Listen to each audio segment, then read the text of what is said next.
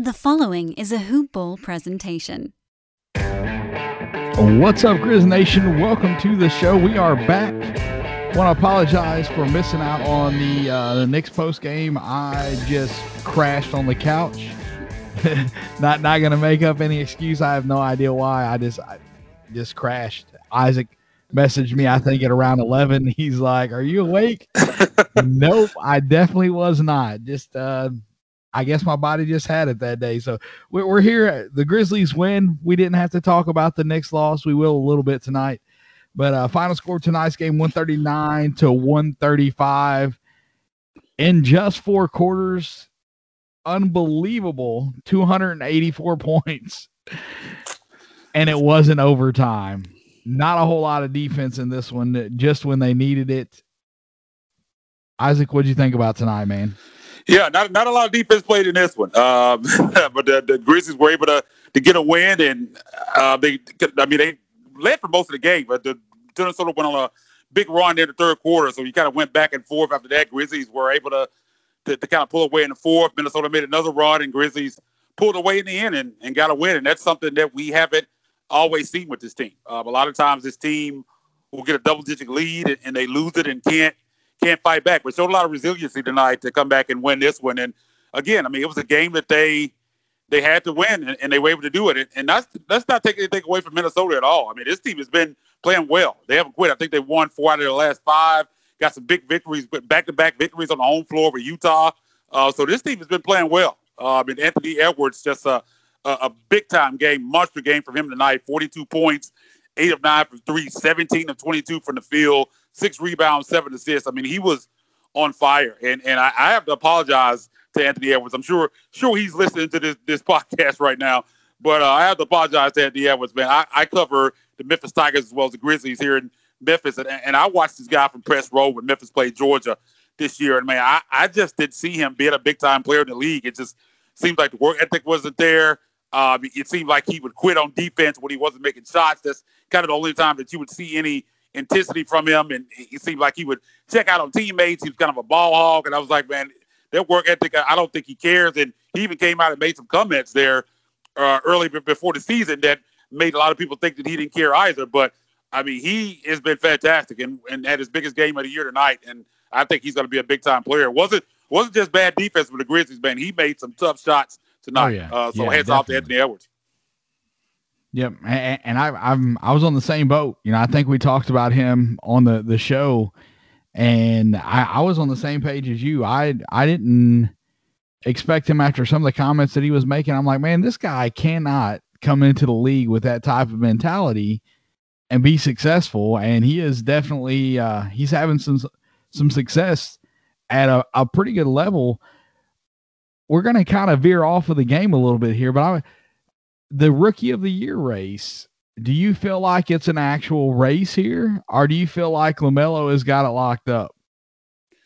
Man, with the way Edwards has been playing lately, I think you gotta throw his name in there. LaMelo had the injury, so he was out for a while, and I think Anthony Edwards got some momentum during that time, and I think it's going to be a lot more interesting than we thought. It looked like it was going to be a runaway for LaMelo, but now at this point, I don't know, man. You got a guy putting up 47-point games. I mean, that's big time in your rookie season. I mean, that's not something that you're going to see often. So I think he's gonna have some people get some votes there and have some people kind of rethinking this thing a little bit. It's going to be interesting. Like I said, LaMelo missed that time, and I think that could hurt him a little bit. And I think Anthony Edwards has to be right there.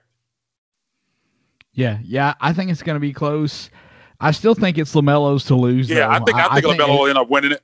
You know, LaMelo came back his first game. I think he only had like 11 points. Like he was like 11, 6, and 5. He went over 20 last night, I think.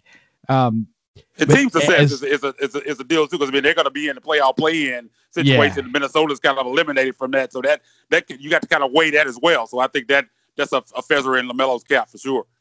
Yeah, you know, I think his supporting cast is significantly better out there. Not taking anything away. Karl Anthony Towns and D'Angelo Russell are obviously 2 good pieces, but they've had the Timberwolves have dealt with a ton of injuries this year. Both of those guys that I just mentioned have missed extended periods with COVID.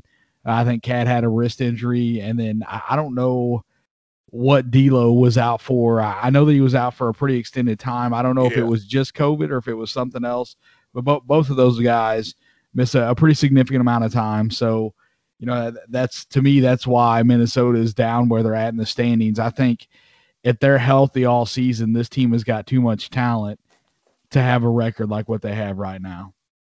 Yeah, and I want to kind of talk about this. I know this is off subject, but what do you think about Karl-Anthony Towns? He's obviously, we know he's an all-star level player, awesome player, but it's the time that he's been in the league, he really hasn't had the success. Now, I know you could say that he probably hasn't had the supporting cast with that team, but do you think he's kind of? No, I'm not gonna give him when he had Jimmy Butler up there with him. You can't look at what Jimmy Butler done in Miami. I'm not gonna let him off the chain on that. Like he's had some pretty rough teams around him, but him and Jimmy Butler didn't get along because Karl-Anthony Towns has been the most talented guy on the floor his entire career, and he's got no work ethic. Yeah, and Jimmy Butler is a guy that busted his ass. Yes. Yeah, got the team to the finals last year in the bubble, and nobody saw that coming, and that had a lot to do with the work ethic of Jimmy Butler and just his will to kind of get that team there. And I'm just starting to think Towns, I mean, as talented as he is, might be one of those guys that just doesn't promote winning. I mean, we kind of saw that for years with Carmelo in Denver. I mean, having these good teams, and they just couldn't ever get anywhere. And he hasn't even had that kind of success yet. Haven't had the real playoff success in Minnesota, even that some of the Denver teams had with Melo or getting to the playoffs. So we'll see. I mean, he's still very young in his career. I mean, he had a rough year with his buzzer passing away. So kind of give him a pass there. But even before then, I mean, he's starting to just kind of get this label of a guy that puts up big numbers, but it doesn't help your team win, doesn't make anybody better. Yeah. And another thing with him is, I think, and I've said this before, I think he relies too much on his perimeter jump shot. I think he lets teams off the hook by not going in the paint more, because I see times where, I mean, he could just punish teams in the paint over and over, and he wants to float out and shoot these threes. Not that he can't knock them down. I just think at times he makes it easier on teams by not playing point in the paint, because he's almost unstoppable when he gets to the paint, and I think a lot of time he shots away from there a little bit too much. Yeah, it's going to be interesting to see. Not everybody reacts to you. You look at what Thibodeau is doing in New York this year, and he's doing a spectacular job, but not everybody reacts to that type of coaching. And it just seems like that did not go over well with Towns. I don't know a whole lot about their head coach that they have now, but I know that it was kind of a weird situation up there with that. But we'll see. I think it's too early in his career to really kind of put that code on him to say he's not a player that helps you win. I think over the next couple of years with this roster with Edwards and Russell, Okogie is a good young player. Jaden McDaniels has played well this year.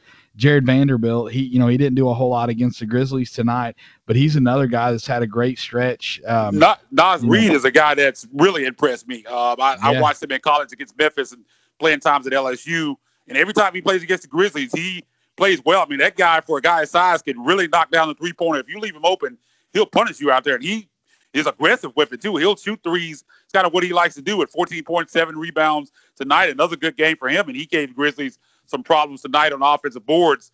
I've been impressed with him every time I've seen him play.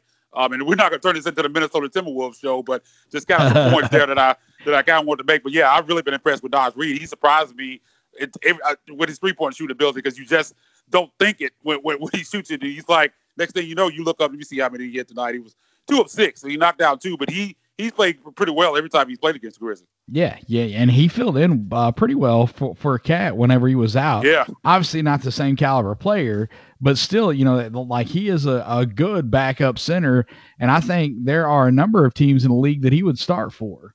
Oh, no doubt. No doubt about that. So let's jump back on the Grizzlies bandwagon here. Grayson Allen goes out with an abdominal strain. Don't know how long he's going to be out there. He's had some rough luck. Yeah. Did you see any of the Sane was kind of talking about Grayson and Bane? Did you see kind of the back and forth with some of that on Twitter tonight? Yeah, I did. And I mean, I agree with what he said wholeheartedly. I mean, it's surprising to me, because you look at this team and the mentality of this front office. I mean, they've said all year this is the developmental season. And this is not to pound on Grayson or get on his case or anything, because I like Grayson, especially he's in a slump right now and he's kind of dealt with some injuries and tried to come back from that. But there was a point in this season where he was fantastic and looked like a starting level shooting guard in the NBA. And he's looked like that at times. It's just kind of been tough for him, kind of in and out of lineup, battling injuries. But when you look at what this front office said, and they said that this is a developmental season, and you kind of look at the guys on this roster. You have DeAnthony Melton and Desmond Bane, who's one of the best rookie three-point shooters ever, one of the best in the league, already top 10 shooter in the league. And you're thinking about, okay, who's going to be on this roster going forward out of the three? And I would think that Desmond Bane, especially you look at what they paid him this summer. Desmond Bane is a much better two-way player than Grayson, plays better defense, and also has been a better three-point shooter than Grayson, the best on the team this season. And you just kind of think of why wouldn't Bane and Melton be ahead of him in the pecking order?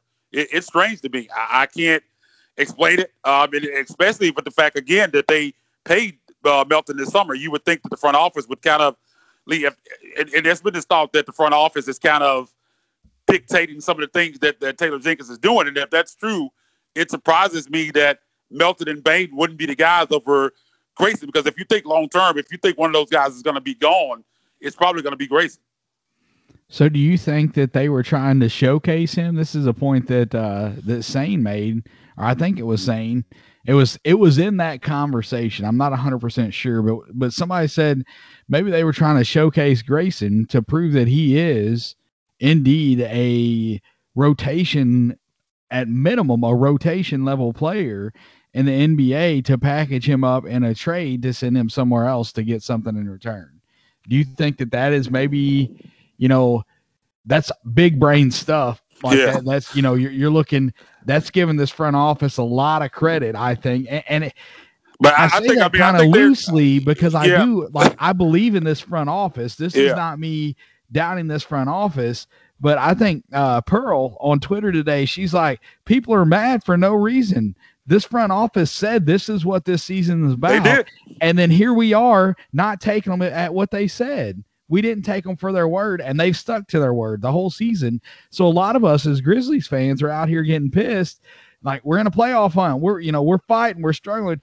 And we're not making the best decisions for the team. I was going to say, I've been on that train all year. That's been my fight all season. I think I wouldn't put it past them. I definitely think this front office is calculating. I don't think they do anything that doesn't have some significant purpose to it. So if that was truly the case, now we'll probably never know.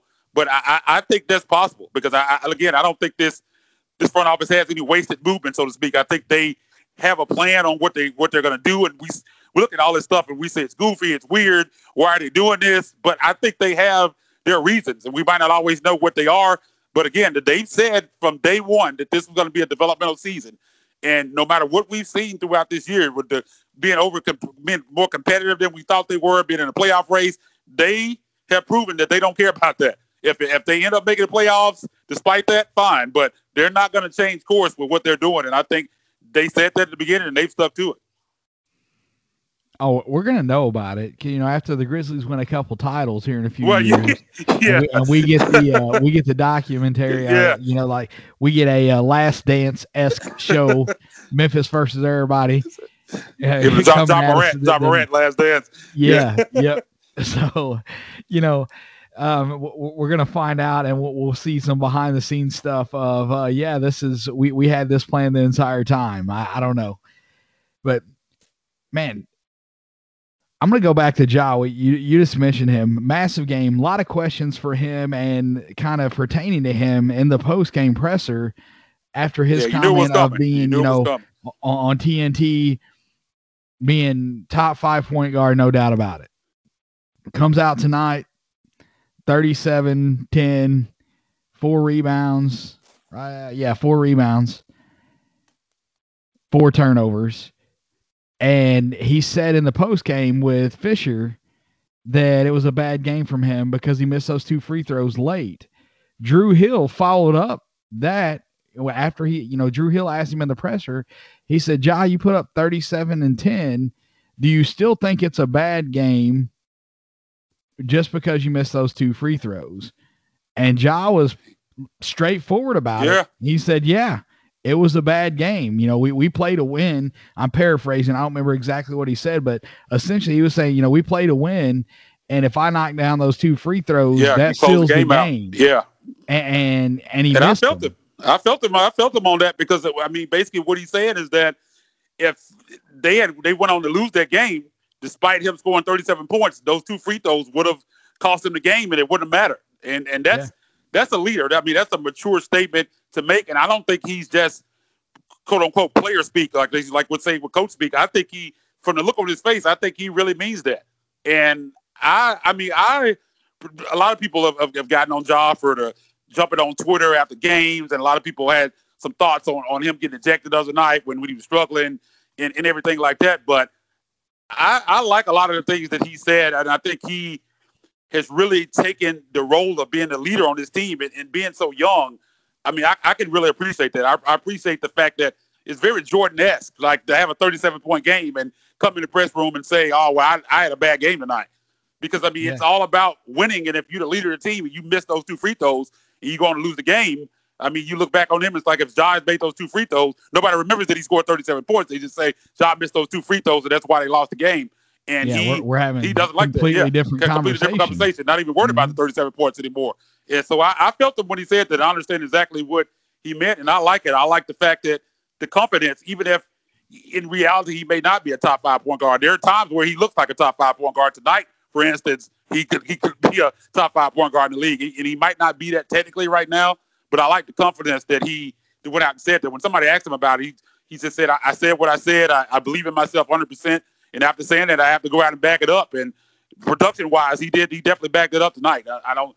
But coming out there, I felt like he was going to come out and have a big game. And he's ascending.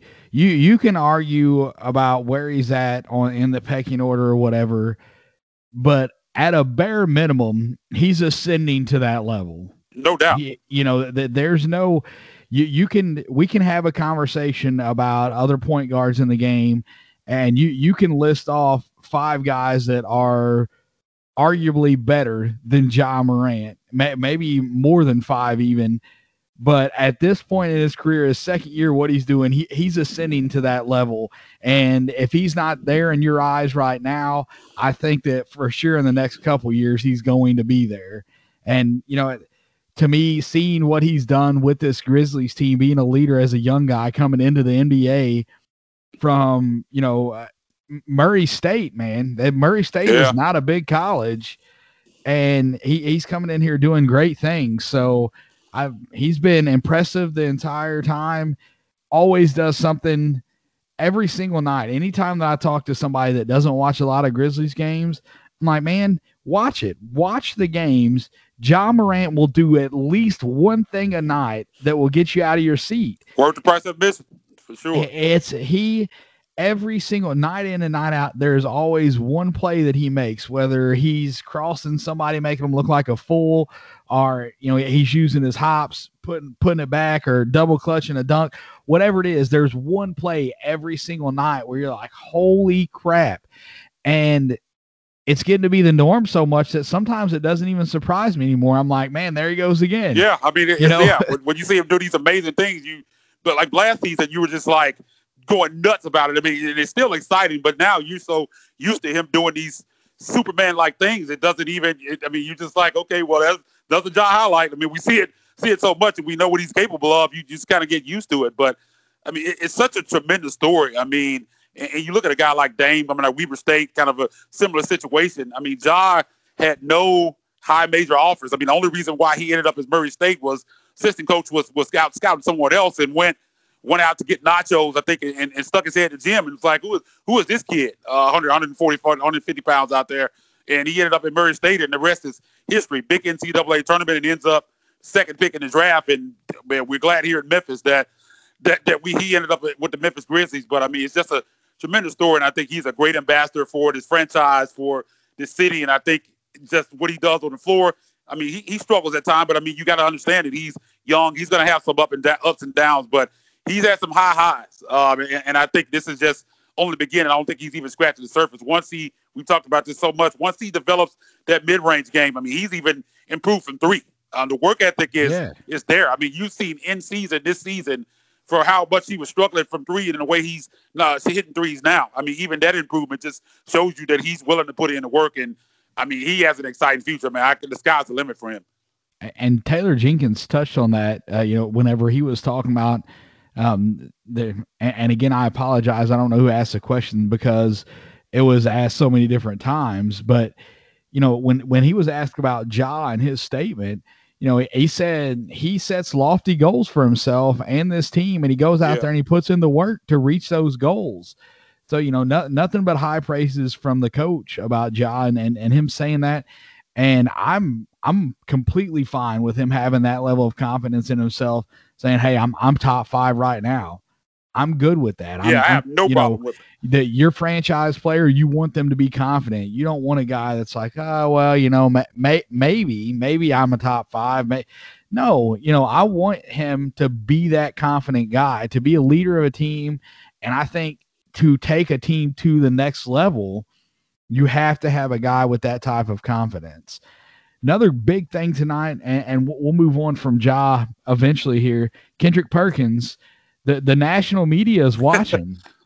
Kendrick Perkins tweeting out about Ja. He loves the Grizzlies.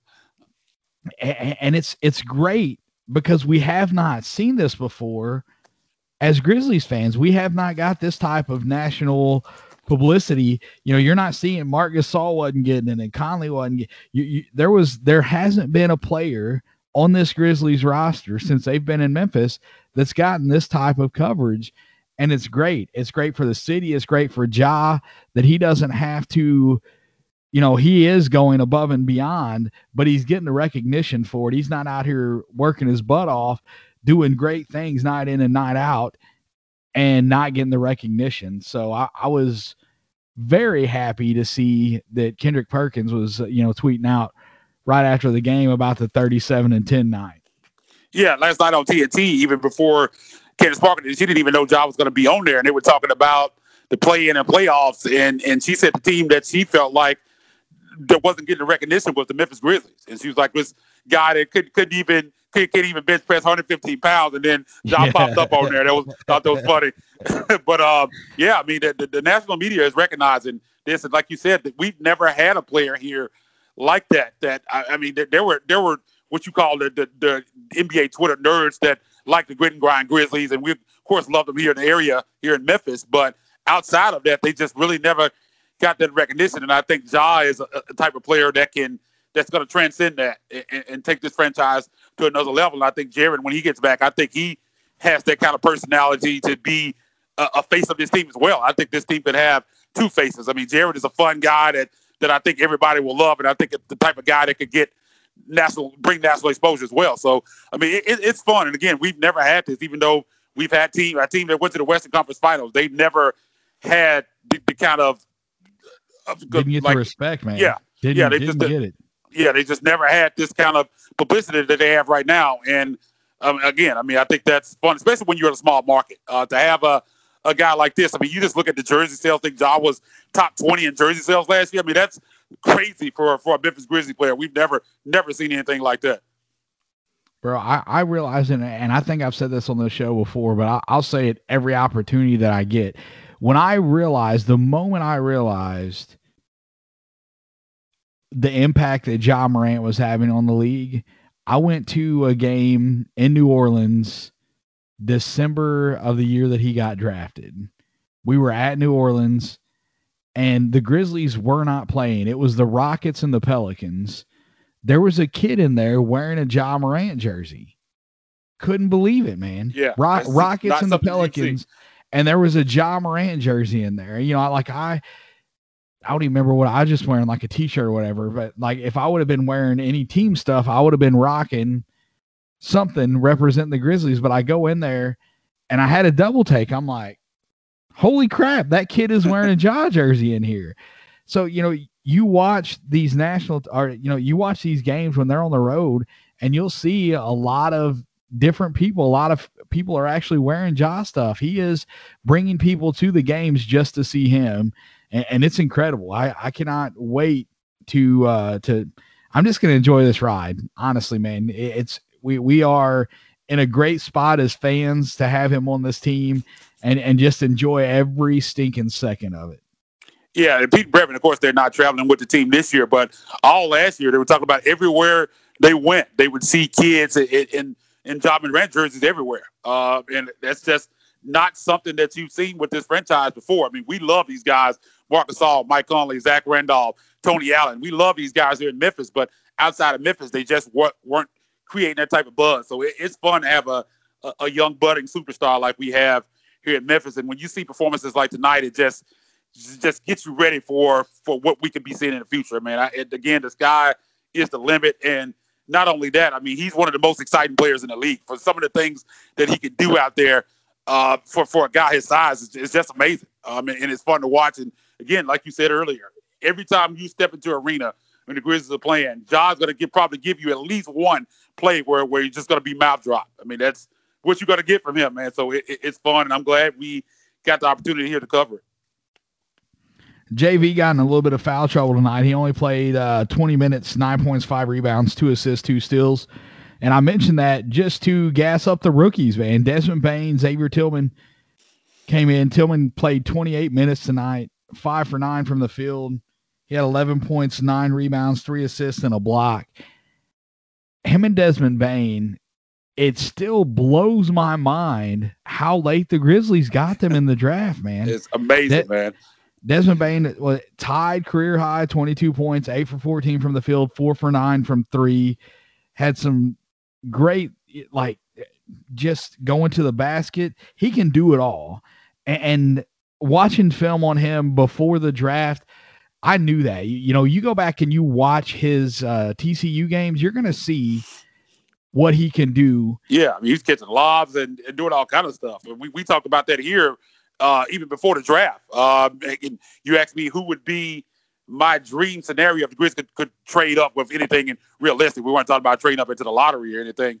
Right. And that was the guy that I picked. And a lot of people were sleeping on him, even after the Grizzlies drafted him. And they were saying, well, he's just a spot-up three-point shooter, and I'm not sure how his game's going to translate. He has short arms, blah, blah, blah. And now we look at him, he can do a lot more than just shoot threes. I mean, we've seen him. I mean, he's played really good defense at times. I mean, he can slash or he can take it to the basket. And, again, I mean, his three-point shot is just amazing. I mean, and, again, I mean, you just want him to shoot it more. Now, tonight, what was he, 4 of 9 from 3. So he got up 9 tonight. I think I told somebody on Twitter that I wouldn't mind him shooting 10 or 11 a game. I mean, let it fly. When he gets the good looks, I mean, that's how good of a shooter he is. And this team has been looking for three-point shooting forever. So it's kind of surreal to have a guy like this. Joe Melanex tweeted out how crazy it is to have this guy on the team. And I was like, it's weird because we haven't had a guy probably since Mike Miller where they put up a 3 and you felt like it was going in almost every time he shot it. And that's what we have in Desmond Bane. And I asked Desmond about this after the game, about that bench shooting and how important it's been for them to come in and kind of give a boost to the starters throughout the year, because they've really gave a boost to this team. And he said that it's big. I mean, that they come out and try to change the pace and try to really have an impact on the game. And they did tonight, outscoring the Timberwolves bench 55-35. Yeah, just, man, I don't know. I'm at a loss for words with him. I know that there have been some Mavs fans. I follow quite a few different Mavs fans, and there's been a lot of discussion about them being pissed because when Rick Carlisle talks about them drafting Josh Green and that, well, why did you take him? And they will quote what Rick Carlisle said while they're praising Desmond Bane. And they're like, I don't want to hear another word about Josh Green until he goes out there and has one game like Desmond Bane has been having an entire season. So, I don't know that Josh Green has played many minutes at all for the Mavericks. I don't watch a ton of their games, but just being a fantasy guy and being in deeper leagues, I've not had him anywhere. I've not even looked at him anywhere. And I'm in some, 24-man leagues. And in those leagues, you get pretty deep in the benches. So, he's not – I'm actually going to pull up his stats. But, there were a lot of people, like you said, sleeping on Desmond Bane. And the majority of the reason, the only thing that I could think of was the negative wingspan. That's it. there was nothing else in his game that I saw coming in that would turn me away from him. I mean, even when you look at the Celtics, I know the Celtics are kicking themselves. They took Naismith earlier in the draft and traded that pick to Memphis to take Bane. I mean, that's rough, man. Looking back at it, and that's not to take anything from Naismith. He's had some good games this year as well, but he hasn't been consistently what Desmond Bane has been. And I would put this front office when it comes to drafting. And I've questioned some of the things they've done in some other areas, but when it comes to drafting, I'd put them up against anybody. I mean, just home run after home run with what they had to work with. I mean, of course, you take Job, but I mean, you have Desmond Bane, you have BC, you have Xavier Tillman, which is just an absolute gem for where they got him. I mean, the guy wasn't even expected to get drafted. And now if you kind of look back at that draft, him and Desmond Bane would probably both go to the top 15 picks. And that's crazy to get a guy at 30 and get a guy at, I can't remember where Bane went, it was like 42 or somewhere in that range, somewhere like that. I mean, that's just amazing. Tillman. Yeah. I mean, that's just amazing to have two guys that you get, one guy at the bottom of the first round and a guy a little bit into the second round that you look back on the same year. I mean, there's time where you'll have a team get one guy like that, but to do that twice, and then the year before that, you end up making a trade to get BC. I mean, you're just not going to see that, a team to do that many times. So, I mean, I'm starting to think now it's not a mistake, and this team knows what they're doing when they find these guys. These are not just throwing darts at the wall. I mean, these guys just know how to draft. Yeah, X was 35. I didn't know that off the top of my head, but I looked up the draft to see where the Mavericks took Josh Green, and they took him at 18. And you know, man, a lot of times fans, you know, we'll be on the boat with the guys on our team, but you know, like they're crapping on Josh Green. These Mavs fans are crapping on Josh Green. I mean, like, man, would it have been a bad idea to take Desmond Bane at 18? Man, definitely. Absolutely not. Definitely not. No, not at all. If he was on the Mavericks roster doing this same type of thing, I can't imagine how many good looks he would get. You know, Luka's a pretty good playmaker himself, and that's, you know, I'm not saying like Bane would have been in a good situation either way. Honestly, you know, he's got Ja Morant getting him the ball here in Memphis. If he would have went to Dallas at 18, he would have had Luka getting him the ball to get open shots. I don't know that he would have seen that much playing time as much as he has here in Memphis as he would down there, but still, I'm happy to have him. And I agree with you wholeheartedly. I can't believe that this front office is just like homer after homer, dude. They just don't miss. Yeah, I mean, I'm looking back at the top 10 of this draft. I mean, of course, you got Anthony Edwards at the top, James Wiseman, LaMelo Ball, but then you got guys like Patrick Williams, Obi Toppin, then you got Deja, Isaac Okoro, Kira Lewis. I mean, Devin Vassell in San Antonio. I mean, you look at these guys, and I don't think it's a home run. I mean, you might think, okay, well, these guys possibly have a higher ceiling than Desmond Bane right now. But, I mean, right now, I think I would take Desmond Bane out. A lot of these guys that went in the top 10. And that's craziness to get a guy at 30 where you can say that. Even Xavier Tillman is better than, so I think, some of those guys that I named, the guys that aren't even playing right now. So, I mean, Jalen Smith didn't really see the floor in Phoenix. Yeah, Jalen Smith. Obi Toppin's been better as of late. Yeah, he has been better. He has been better. I was a big fan of his. He is bad with rookies, man. We're getting all off track tonight. We're talking about every team. Yeah, man. This NBA show tonight. Podcast. You're getting not a Grizzlies everybody podcast tonight, guys. We're talking 2020 draft. I mean, we got everything going on tonight. But I mean, Obi Toppin, good, man. I was gonna say Obi Toppin. I was a big fan of his coming out. He's been kind of disappointing me. I thought he was going to be a sleeper in this draft. Now that's still a possibility. I think he's going to be a good player, but I agree with you. I've got it. I messaged somebody. I was messaging about Toppin, and I actually thought that he would be in the race for Rookie of the Year. Yeah, and I forgot about Tibbs going there, and then I'm like, nah, he's a rookie, man. He's not going to be in the race because Thibodeau just hates rookies. He has to, like, you have to earn your spot. And if you're a rookie with Tibbs, you better be blowing him away or you're not going to see the floor. And that's what's happened with Toppin. And on top of that, you know, Julius Randle's having incredible season.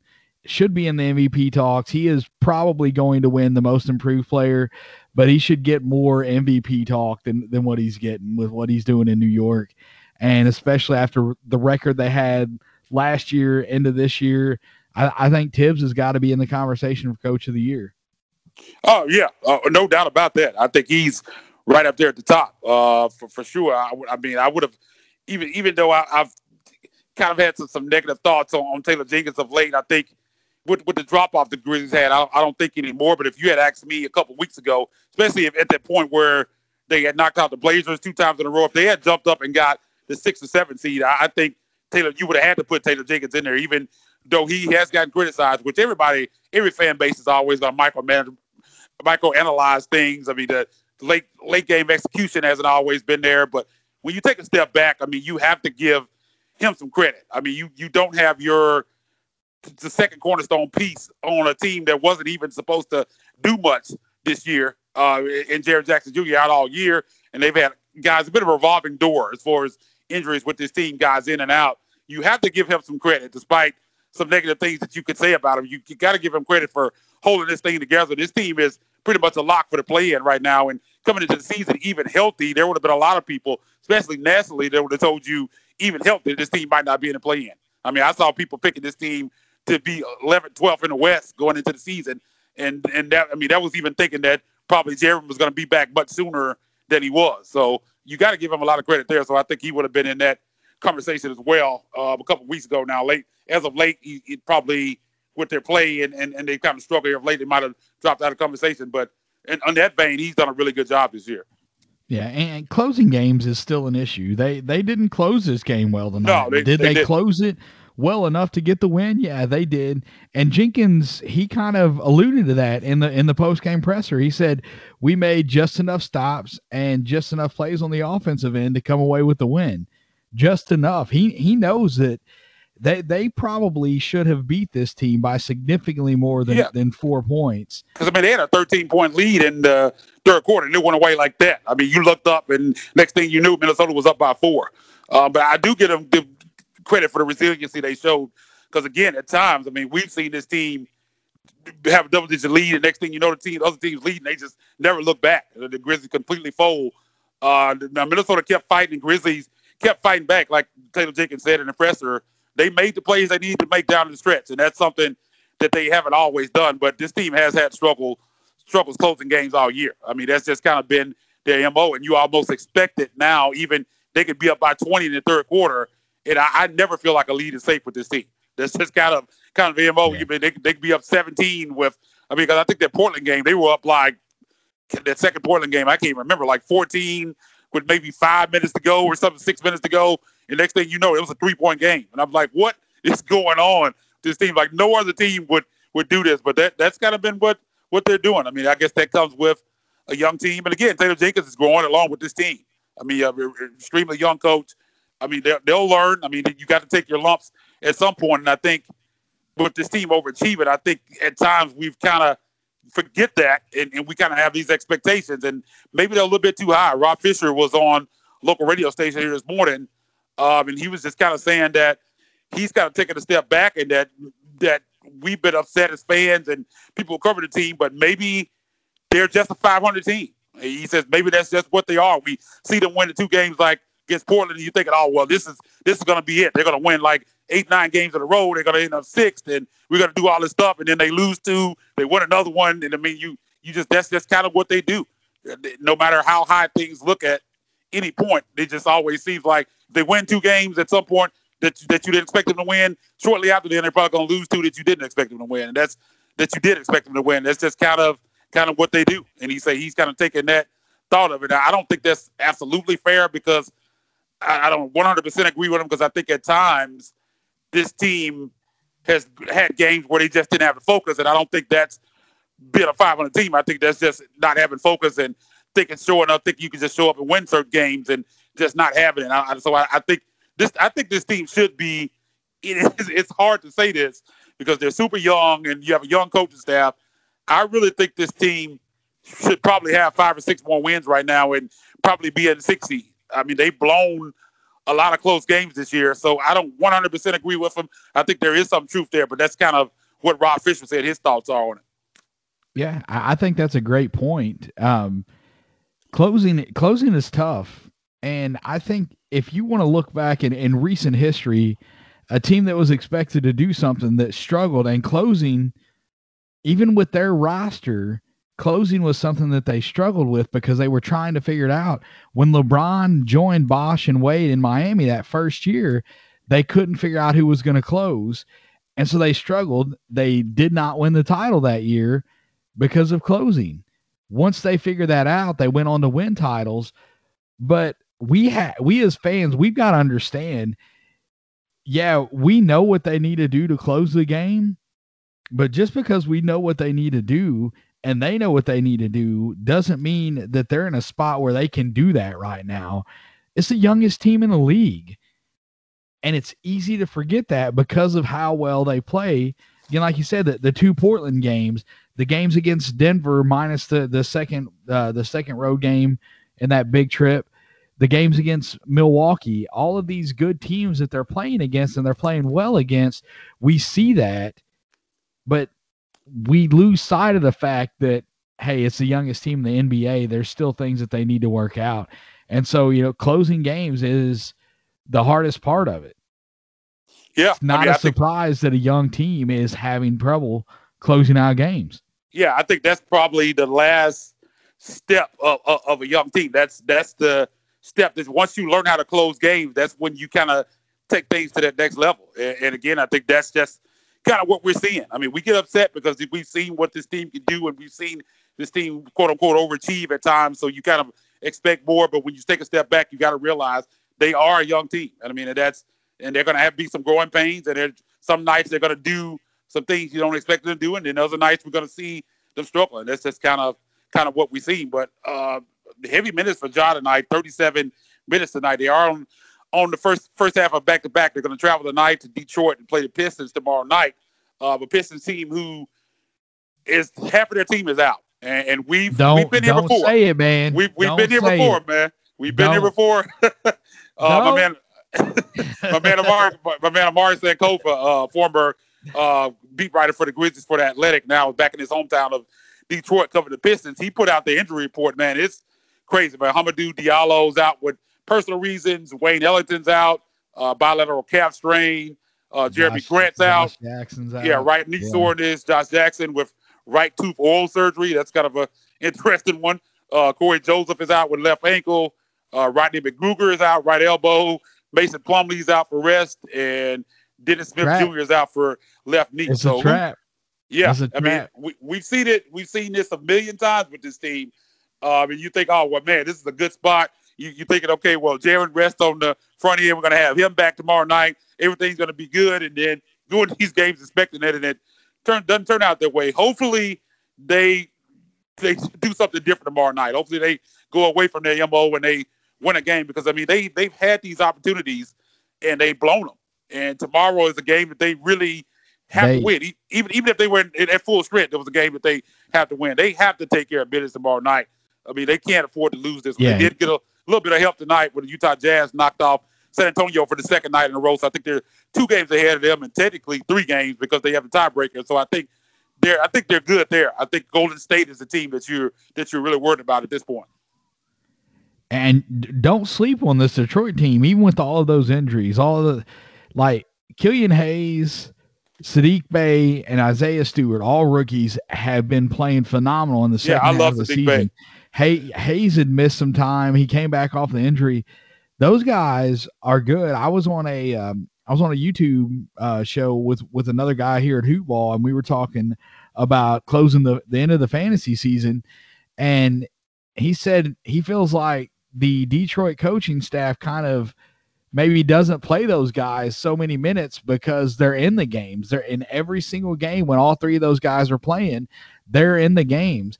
So I hope that we do not see a repeat of what has happened multiple times this year, and them go into this game and be like, oh, they're missing everybody. We're just going to walk in here and win, because we've seen it happen. The Clippers team, they thought they should just walk in there and win, and they got punched in the mouth. Some of these other teams that they've lost to, the first Knicks game in Madison Square Garden, they should have won that game. They choked it away. They couldn't close the game. You've got to take this game seriously. Brandon Clark said tonight was a must-win game. Tomorrow night's the same way. Same way. Yeah. They cannot afford to go into a game and take they can't take nights off. They can't afford it at this point in the season. We're counting down the days here. Final game of the season is against Golden State on the 15th of this month.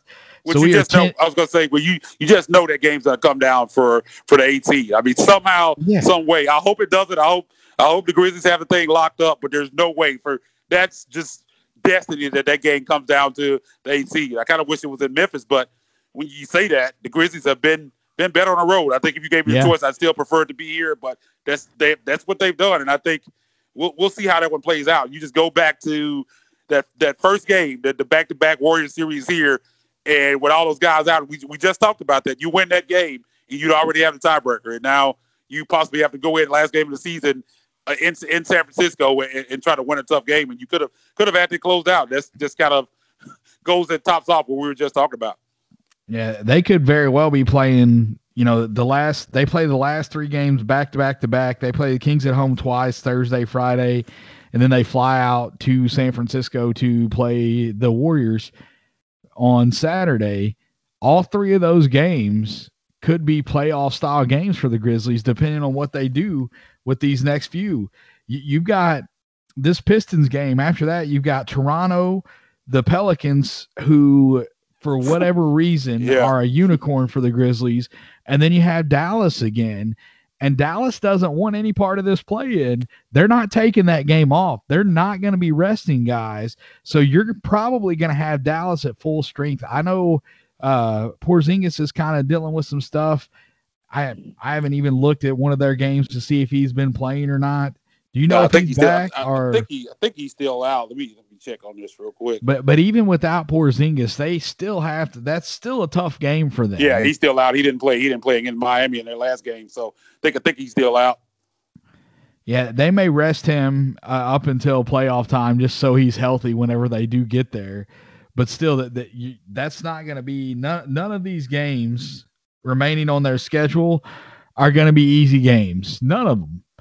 You got Sacramento, the two games Thursday, Friday, and that's they lost Halliburton. They shut him down for the year with a knee injury. They said no ligament damage with that, which is good. He's been phenomenal, getting drafted 12. The Kings got a steal there. Excuse me, sorry. But none of these games, you have this game right here against the Pistons. You've got to win this game because there's no easier game out of all of the rest of the games you have for the remainder of the season. There's not a game on your schedule that's easier than this one. And no game is easy because it's the NBA. You still got to go out there and play it, but they've got to take this one serious. Yeah, you just looking at the Warriors schedule, they're finishing the season on a 6-game homestand. I mean, they got some tough games over there. They have a set coming up on Thursday night with the Thunder. They play the Thunder again on Saturday. And then they have Utah, which is a tough one. The Suns, another tough one. The Pelicans, and they finish with the Grizzlies. All 6 of those games are going to be in San Francisco. So that's a weird kind of schedule quirk. I don't know how that worked out. I don't know if I've ever seen a team finish the season on a 6-game homestand, but that's just kind of how it worked out. But they got some tough games there. I mean, you got the Jazz coming in, the Suns coming in there. I mean, the Grizzlies, of course, that's going to be a big game. So, I mean, it's not like they're playing gimmies, but, I mean, they have the comfort of being at home for about 2 weeks almost. So they're probably going to be feeling good. So the Grizzlies need to take care of business in these games. And like you said, tomorrow night is probably the easiest game remaining on the schedule. I mean, you think the Pelicans would be an easy game, but we know that the Pelicans had the Grizzlies number. They can't do much against anybody else, but they turn into the 96 Bulls every time they play against the Grizzlies. So that's what I hope they finally get off the snide. You're going to that game, right?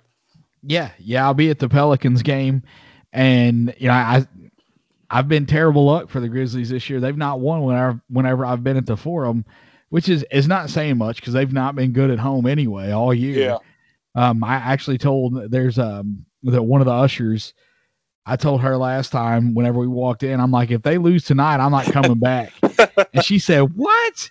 And I'm like, they hadn't won at all when I've been here. if they lose tonight, I'm not coming back till next season. She's like, oh, I thought you meant you weren't going to renew your tickets. I'm like, oh, they already got my money. My tickets are renewed for next season. Yeah. But so she's probably going to razz me a little bit whenever I show up for that Pelicans game on Monday, because they did end up losing as I was walking out the door. She's like, it's all your fault. And I'm like, gee, thanks. I appreciate that. Yeah, man. But this is a little bit off subject again, but I kind of want to get your thoughts on this, man. What did you think about LeBron's comments on the play-in and saying whoever came up with that needs to get fired? But if you remember, if you go back to last season during the play-in or during right before the playoffs, he was pro the play-in. I mean, he was for the play-in last season, and now he's talking to get to like now that the Lakers are possibly could find themselves in it. Now he's not a fan of it. What are you kind of your thoughts on LeBron's comments? Short and sweet. My opinion is exactly the same as Sharon Brown. Sharon Brown tweeted out, it's not a problem until your ass is in it. Yeah. That's all this boils down to. Great quote. It wasn't a problem when, it was a problem for Dallas when they were in it. Yeah. Now all of a sudden, now they don't have anything to say about it. You didn't hear nothing. You didn't hear shit from LeBron or the Lakers or nothing. And now they've been getting thumped because they're not healthy. And now they're at risk of being in that play-in. Yeah, I think they're going to end up in it. I think they're going to end up in it. It boils down to LeBron doesn't want to have to play the extra games to get in because it's been a rough season for him. He wants to be rested and ready to go for the playoffs after missing all of this time. And right now it's looking like he might not get to do that. So it's an inconvenience, and he's going to make it known that he doesn't like it. When in reality, if they weren't at risk of falling into the play-in, he would have never said anything about it. No, he would have any comments on it. You're 100% right. I mean, it's kind of how this works. And I can't remember. It was a national writer that put out a tweet the other day basically saying that if the Lakers ended up in the play-in, on one side. Yeah, it was Jay Dunday. It was Jay Dunday. You're right. And Boston ended up in the play-in in the East, and they somehow ended up not making the playoffs, that the NBA heads would turn and that they would get rid of the play-in. And I read the quote, tweeted it and said that he's probably 100% correct, that probably would be the case if that happens. But that just shows you kind of the bias that there is, because, I mean, there's no problem with the Grizzlies and teams like that being in the play-in, or Charlotte, teams like that, nobody cares. Yeah. But if the Lakers or Celtics end up in there, then it's a different conversation. And I think that just kind of show you the bias of in the uphill battle that you have when you're in a small market team. It kind of goes back to even what LeBron said. Nobody cares until your media darling or the teams that people, big market teams are in it. Then it's a different situation. So I don't really want to see the Lakers in it, because I think if they get healthy, Grizzlies end up 8, you might have to play the Lakers in the seat. I don't really want that. But then for satisfaction purposes, I would like to see a minute, just because, I mean, how much theater would that be for the Lakers to be in a play-in tournament and they end up in a position where they couldn't make the playoffs? I mean, that would be absolutely awesome. Yeah, it's I'll be honest with you, I don't want them to be in it. For the main reason I do not want them to be in it is if something happened and they did lose that game, they didn't make the playoffs, it would be just venom. Straight venom, dude. And no I doubt don't want about to that. deal with that. I mean, you'd hear all day long. That's all you would hear all the after. We got to get rid of play-in. It's stupid. We can't believe this. ESPN, man, you couldn't watch it, man. Fox 4 couldn't watch any sports channels at all, bro. None, because it would be straight venom. All the Lakers got bounced in the play-in. They got to rework it. We were saying this last year when the Grizzlies were getting shit on. Yeah. But it didn't matter when it was the Grizzlies. It don't matter. But when it's LeBron James, we can't do that. And I love LeBron, love it. One of my favorite players. But no, man, it is just, it's an inconvenience for you. You don't want to play in it. As long as you're not playing in it, it's fine. You don't care that these other teams have to play the extra games, as long as you're not having to play the extra games. Yeah, when the game's necessary not to be there, and you wouldn't have to deal with it. Yeah, that's a tough situation that they're in, because I don't think LeBron is anywhere near 100%. I mean, he even went as far as to say that he doesn't know if he'd ever be 100% again. So that it must be a pretty tough injury if he's saying that. I mean, because I know LeBron and what he's willing to play through, the fact that he's sitting out more games and even saying that basically that he's unsure of what's going to happen, that lets me know that that ankle is still a problem for him and that it's probably not going to be right the rest of this year. So that's going to be something to watch. But look at that, the way the rest of this season plays out. I think they're going to end up in the play-in. They have a tough schedule, and especially if LeBron has to sit out these games, I don't see any way that they don't. With the way Portland is playing right now, I mean, they're just absolutely on fire. 141-105 over the Cavaliers tonight. They've just been on an absolute tear since the Grizzlies beat them in those two games, and they don't seem to be looking back. I guess it's Dame time. We saw that in the bubble last year, and it looks like they're doing the same thing at the end of this year. It's man, yeah. I hope they don't. I think that you're right. They took it. The Lakers took another punch too. Schroeder is in health and safety protocols. Yeah, that's rough. So he's out. I don't know if they're going to get him back for the remainder of the season. They may get him back for the last couple of days. But when you're missing LeBron and Schroeder, you don't have a playmaker on that team. You know, Anthony Davis is a great player, but he can't run the point guard position. When you're missing LeBron and Schroeder, you got Caruso. Who else is running your and he's played well for him with these guys out, but that's not against a high quality team. Caruso's not going to cut it, man. He's a bench player. Is he a rotation guy? Yeah, he is, but that's all he is. He's not a superstar. He's not this, messiah of basketball that NBA Twitter makes him out to be, and they're going to get exposed. We'll see what Anthony Davis. This is, dude, Marc Gasol. Never mind. I'm not even going to go down that road. that whole situation just pisses me off because right now in the situation that they're in, he can help them win ball games. 100%. And they're not playing him. They're not 100%. Playing him, dude. It's annoying. Just cut him. If he has a chance to win another title, I hope he does. I hope that they win a title because I would love to see Mark get another one. But that team, they don't deserve it, man. I've said that. Maybe they're saving him to be healthy for the playoff run because they realize that they're going to need him for that, because they will. But he could be helping them right now. They're not playing him. I want to give a shout. BC played well tonight. Double for him. It was good to see him come back. And in the post game, he said he was happy to be a part of this team and to be out there and be contributing. So, for him having those, the DNP coach's decision, I got to eat crow on that one because I said it wasn't going to happen, and it did. Surprised the heck out of me. Never would have thought in 1,000 years that we would have seen Jenkins bench BC and play Tillman, and he did. Yeah. So, kudos to BC for staying ready. That's the going thing around here. Stay ready because you never know when they're going to need you. And with injuries and different stuff like that, these guys are staying ready. So hopefully this is the start to him bouncing back and we get the year one version of Brandon for the rest of the season. Yeah, big game for X as well. 11 points, 9 rebounds, 3 assists, a block, 5 of 9 from the field, knocked down a 3 in 28 minutes. He had a big game as well. Big game for him and BC off the bench. I mean, that's 23 points off the bench right there. You add in Baines, 22 points, Melton, 8. Tyus Jones only played 13 minutes, 2 points, a rebound, 4. It got ahead of 4 assists in those 13 minutes. So that's not bad at all. But again, yeah, I mean, not many times where you get to see X and BC in a rotation. Grayson Allen going down kind of allowed you to see that tonight. So I was not happy to see Grayson go down, but I was happy to see that BC and X were able to both be productive off the bench in the same game. And again, I agree with you. I didn't ever think we'd see a DNP CD from BC, but he did.